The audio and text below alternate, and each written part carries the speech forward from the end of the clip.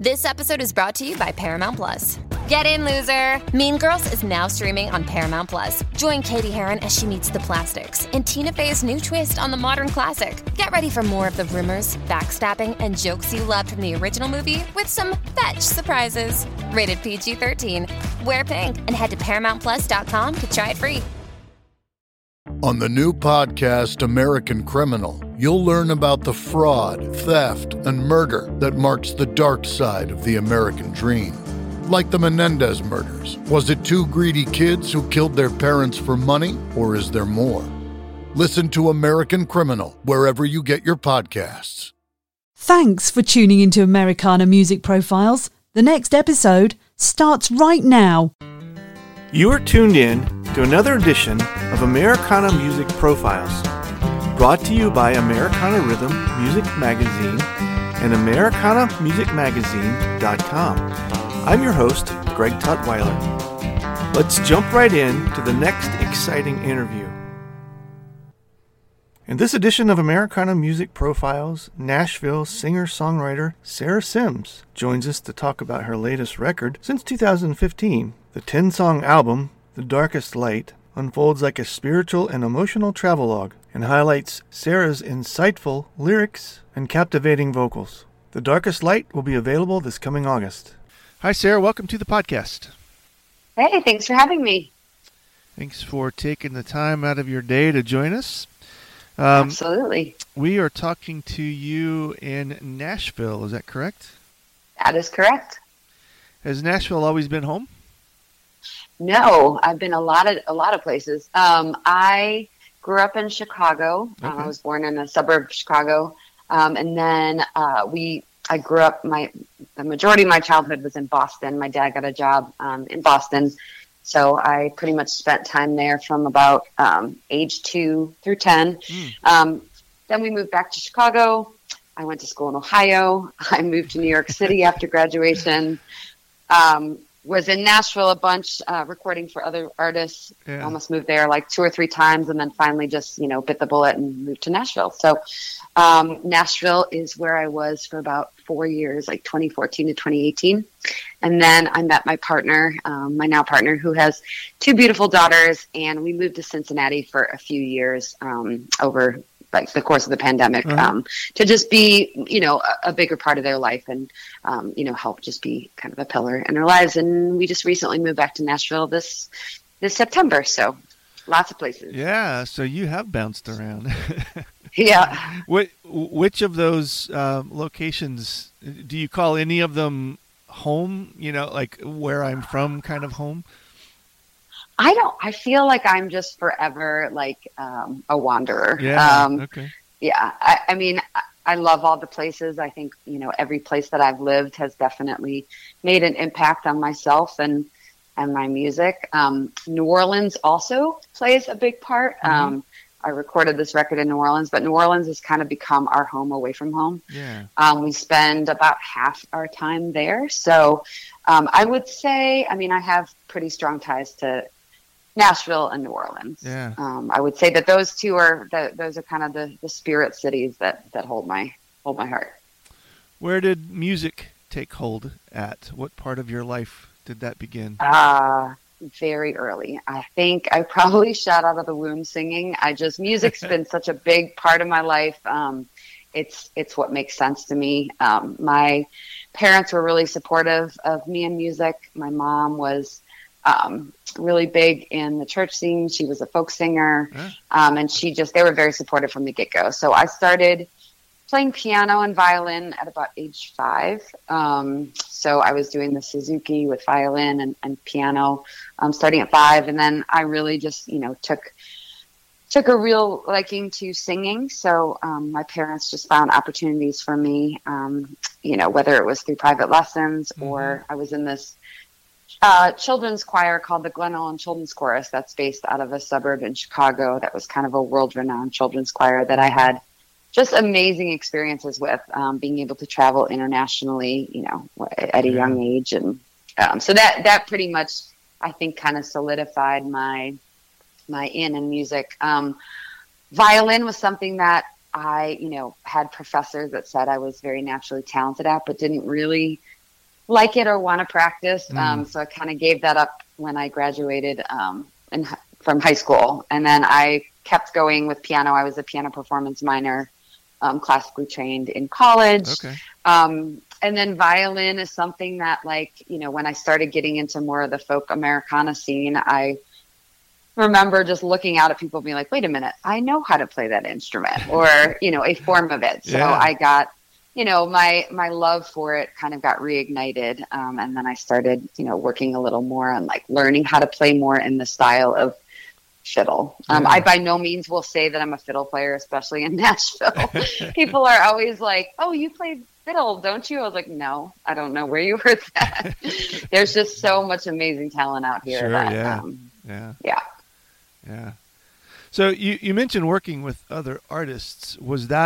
Did you do that before you launched in a solo career, I assume?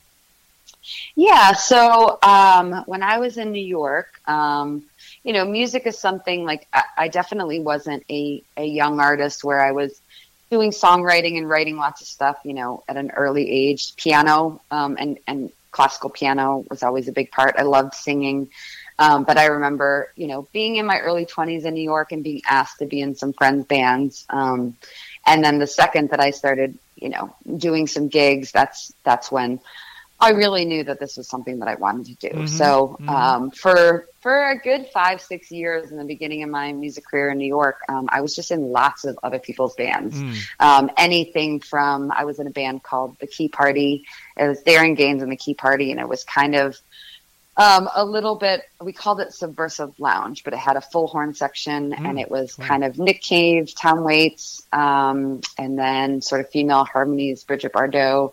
That was really awesome. I was in a kind of a roots Americana band called Dirty Water, where I did more kind of the Americana and folk side. But really, I was just joining a bunch of different bands. And at some point, all my friends are just like, you know, when are you going to start your own band? And when are you going to write your own music? And, you know, I think that's just like, as someone that, you know, I also was, I grew up as a competitive figure skater, and I just have kind of this perfectionist personality. And I was always too scared that my, music or my own writing wasn't going to be good enough. And, you know, so for a long time, I kind of pushed that off, even though I was, you know, in the back end, writing my own stuff. So it took a while for me to kind of convince myself that, you know, you should release your, you know, your art into the world and let people in. Yeah. I think that's tough for a lot of people to, especially musicians, to find the courage, maybe is the word, but courage is a great word. Yeah. I do remember my very first performance of my own original material. And usually after a gig, you know, you there's so many endorphins, and you're so, you know, it's just like such a rush, you know, to be up there and perform in front of all your friends and other people. And I remember getting off the stage and just going out in New York with some of my friends for some drinks, and them being like, you're being really weird. You're very quiet. And I'm just like, I feel like I just, you know, read you all like a bunch of pages from my soul. And I was like, okay, bye. Like, it's just such a different experience. So, you know, after doing it a few times, then it just becomes very comfortable, where you are bearing your soul to strangers. And that's, you know, that's part of, you know, why I do it too. I think it's so cathartic to write for myself, but it's even more cathartic to share it with other people, where, you know, there might be that connection that you make with someone that you have, you know, no idea who they are, but you do share this intimate connection with something that they resonate with in your lyrics or your music. Do you have a particular style or pattern that you like to use when you write? How does that come for you? I think, well, so in the beginning of my career, I am classically trained in piano, and I felt like when I started writing on piano, it's almost like I know too much theory that I kind of overcompensate, and everything I was writing, it just sounded so complicated and classical. I remember having bandmates just be like, you just change chords like 19 times in the past like 10 seconds. So, you know, I found that a little bit of a challenge for myself. And actually my debut album called Faded Blue, I actually decided to learn guitar and write that entire album on the guitar. It actually enabled me to, because I was new at guitar and I didn't know as much, I kind of know too much on the piano, that I was able to kind of simplify it and really hone in on more of the lyrics and the songwriting aspect of it. And I think in hindsight, learning to write on different instruments is really important and really allows us to step outside of the box. It also made me a better songwriter after that experience on piano, because all of a sudden I was applying all of the, techniques and things that I was learning through not knowing as many chords, on guitar. I was applying that to my writing on piano. So I would say that, that learning to write on different instruments really, really helped me, even in the instruments that are my strongest, to kind of simplify things and to strip things away. So, I mean, for me, if I am writing, it's very easy for me to jump on piano because anything I hear, I can play it. On guitar, I'm a decent guitar player. I can definitely hold my own as a singer-songwriter, but I, by no means would call myself a skilled guitarist. So a lot of times if I'm starting to vibe on something and I'm writing on guitar and I hear a chord and I can't necessarily play it, I'll jump over to the piano. Yeah. Okay. That's neat. So interesting. Yeah. I think I read where you took a break for a while from music. I did. Let's see, today. I feel like no one knows what day it is, what year it is. Right, I know. We've lived, somebody said the other day, we've lived 10 years in the last 2. It's true, and time is going very strangely. I feel like the past, year, past 3 years, like it feels like it's been forever, and yet it feels like it was yesterday. Yeah. So time is moving both super slow and, super fast. Yeah. We're going to take a quick break from the interview. We'll be right back. Welcome back to the interview. About 2017, 2018, I had just met my partner. And, I've been performing and touring and traveling and doing the music grind for a while. And I think, this industry can be as healthy and unhealthy as you let it get to you. Sure. It is kind of, it's a very extreme and intense industry, like any industry, whether you're an actor, an actress, or a musician. I mean, it definitely is a grind. And I was feeling like it was kind of taking a toll on my psyche. And, I was just seeing a lot of toxic behaviors, like a lot of, needing to kind of one up and a lot of jealousy. And I needed a little bit of a break. I took a kind of a yoga shamanic trip to Peru with a yoga group of mine for about 10 days. And that was kind of the catalyst that I needed to, music is something that is so important to me and is I believe, a huge reason why I was put on this earth and a gift of mine to share. But I think that trip kind of allowed me to see that I needed to take a step back and take a little break and kind of see how music fits into my life in, this new chapter. Because as we grow, as we become adults and, 5 years, 6, 7 years, like artists grow and expand and, they push their genres and they, their heart changes. And so I think for me, it was just realization of going and playing time and time again inside of bars, to drunk people that weren't really listening or they weren't really there to, the music was kind of an aftermath. And I really determined that my music is much more for healing and for small, intimate sort of listening rooms.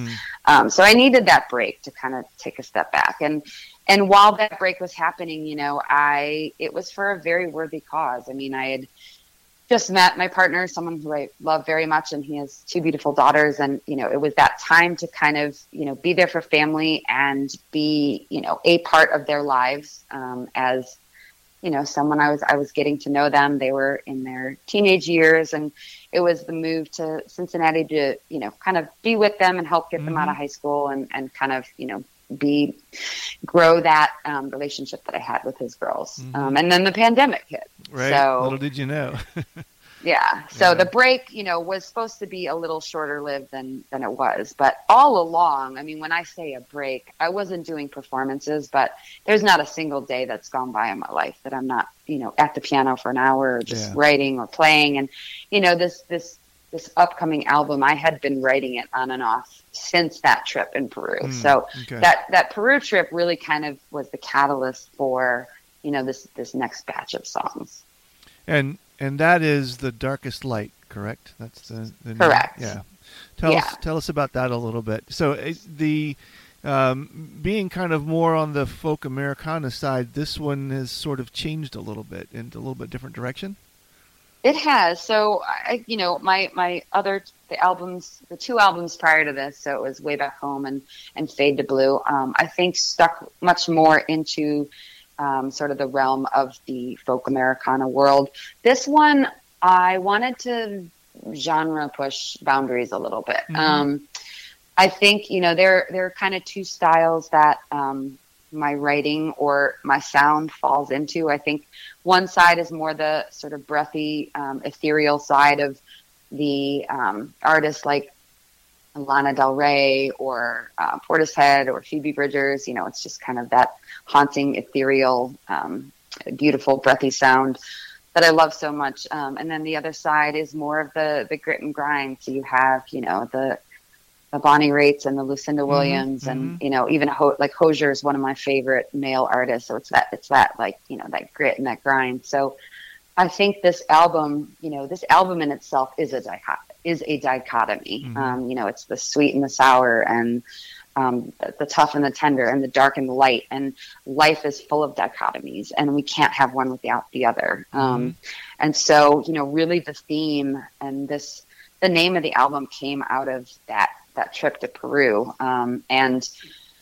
a ceremony, like a night ceremony that we were having in the middle of the jungle, and we were sitting in this, this dark cabin, doing a spiritual ceremony with a shaman. And, it's kind of that dark night of the soul. It's sitting with all of your demons and your inner feelings and the ability to tap into that light that you have, even in the darkest of times.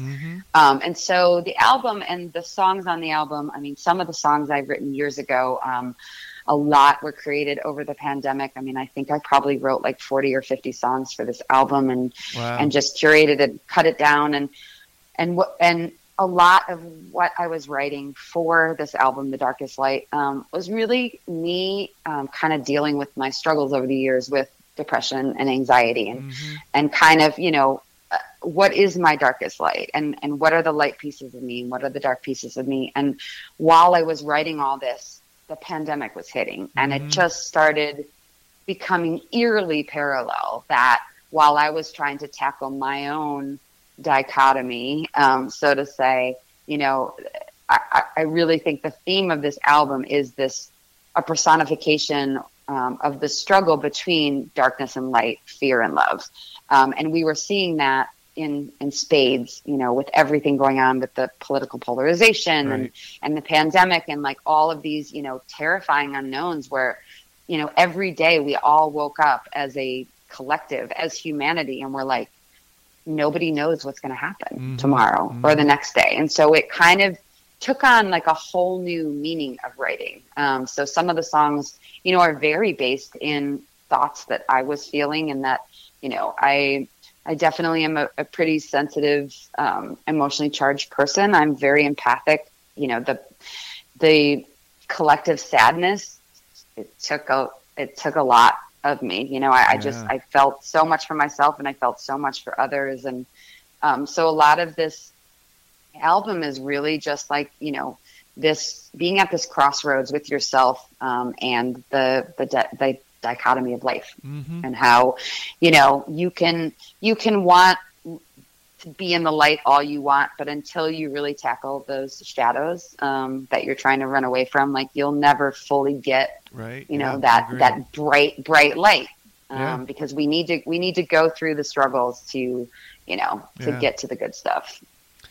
How will you get to play these out? Do you have a plan? Is this kind of a solo singer-songwriter type of experience, or do you have a group of musicians that will play with you on this?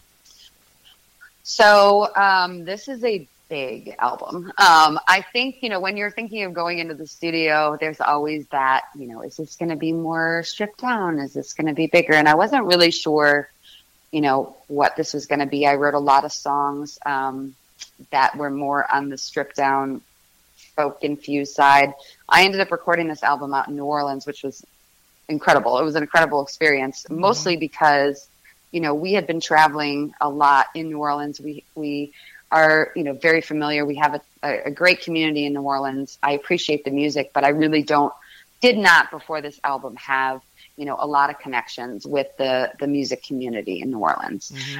Through my connections in Nashville, I had found the producer that I worked with, and he pretty much put this, world-class band together that I just I still count my blessings that I was able to work with some of these, top talents that, at the end, it ended up being there were 15 musicians on this record. And we recorded at Esplanade Studios, which is this beautiful church, in the middle of, right by the Treme. And, there's just there's so much magic and so many amazing people that have recorded there, from Dr. John to Bonnie Raitt to John Legend. I mean, the walls are just magical. Yeah. And, Ari Title, who is the producer, we both come from such different backgrounds that it made the record so cool because, he comes from more of a funk and soul background, and I come from more of the singer-songwriter folk Americana, and so we very much pushed each other out of our comfort zones. And the record definitely has a New Orleans sound to it. That's for sure. I felt very spiritually pulled to record this album in New Orleans. I was kind of in between deciding whether I was going to record it in Nashville or New Orleans. And there's just such a spiritual side to it that it felt like New Orleans was a no-brainer. It needed to be recorded there. And I think the recording process was different in the sense that I didn't know anyone. I didn't know any of the musicians. Ari and I worked together for a couple months, pre-production beforehand, but going in blindly and just trusting that the magic is going to unfold was just it was terrifying and awesome. Yeah. And I just think it was just so part of the unfolding of this album. So as far as the playing out, I mean, songs can definitely be played stripped down. I mean, I've been playing songs here in Nashville. The album is coming out beginning of August. So I have CD release show plans for both Nashville and New Orleans, and both places will have full band. Okay. How can folks reach out to you to hear some of your earlier music, check out your schedule somewhere, or be on a list to anticipate this new record? Yeah. So my website, you can find everything on my website. It's SaraSyms.com. It's SaraSyms.com. You can find me on all the streaming platforms if you just search my name. I'm on Spotify. I'm on Apple Music. I am on YouTube. I mean, pretty much, I think if you just search my name, Sara Syms, you can find all the things. And tomorrow I'm dropping the 4th single off the album that is called Good Times Never, or sorry, no. I'm what's coming out? That one is called Where Do I Belong? But there are 5 singles that are coming out, and then the full album will be out on August 5th. And all those singles are on the different streaming platforms, YouTube, Spotify, etc. Yeah, cool. Yep. Cool. Yeah, awesome. I don't think there's a single outlet not on, even including, trying to get into the world of TikTok, which is it's a monster in itself, right? And it is for the kids. Yeah, awesome. Well, thanks, Sara. I appreciate you sharing some of your story and telling us about this new record. I'm excited for you. The songs that I've heard, I really enjoy, and so I wish you well with it. Oh, thank you so much, and it was a pleasure talking with you. Thanks again for tuning in to this episode of Americana Music Profiles. Find us on iTunes at Americana Music Profiles and on the internet at AmericanaRhythm.com.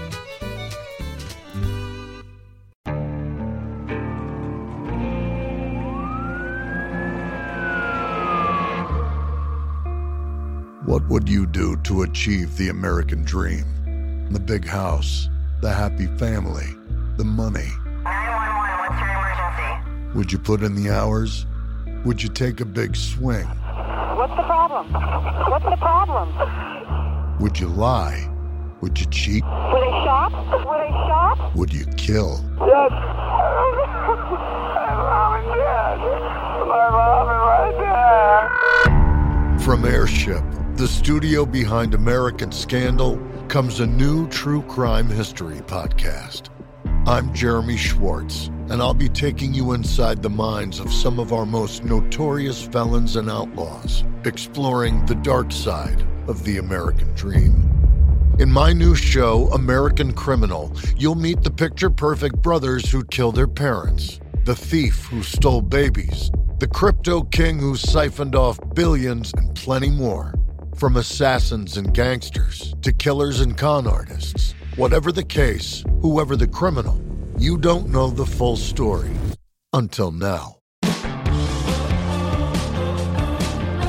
Don't miss the debut season of American Criminal, The Menendez Brothers, beginning February 29th.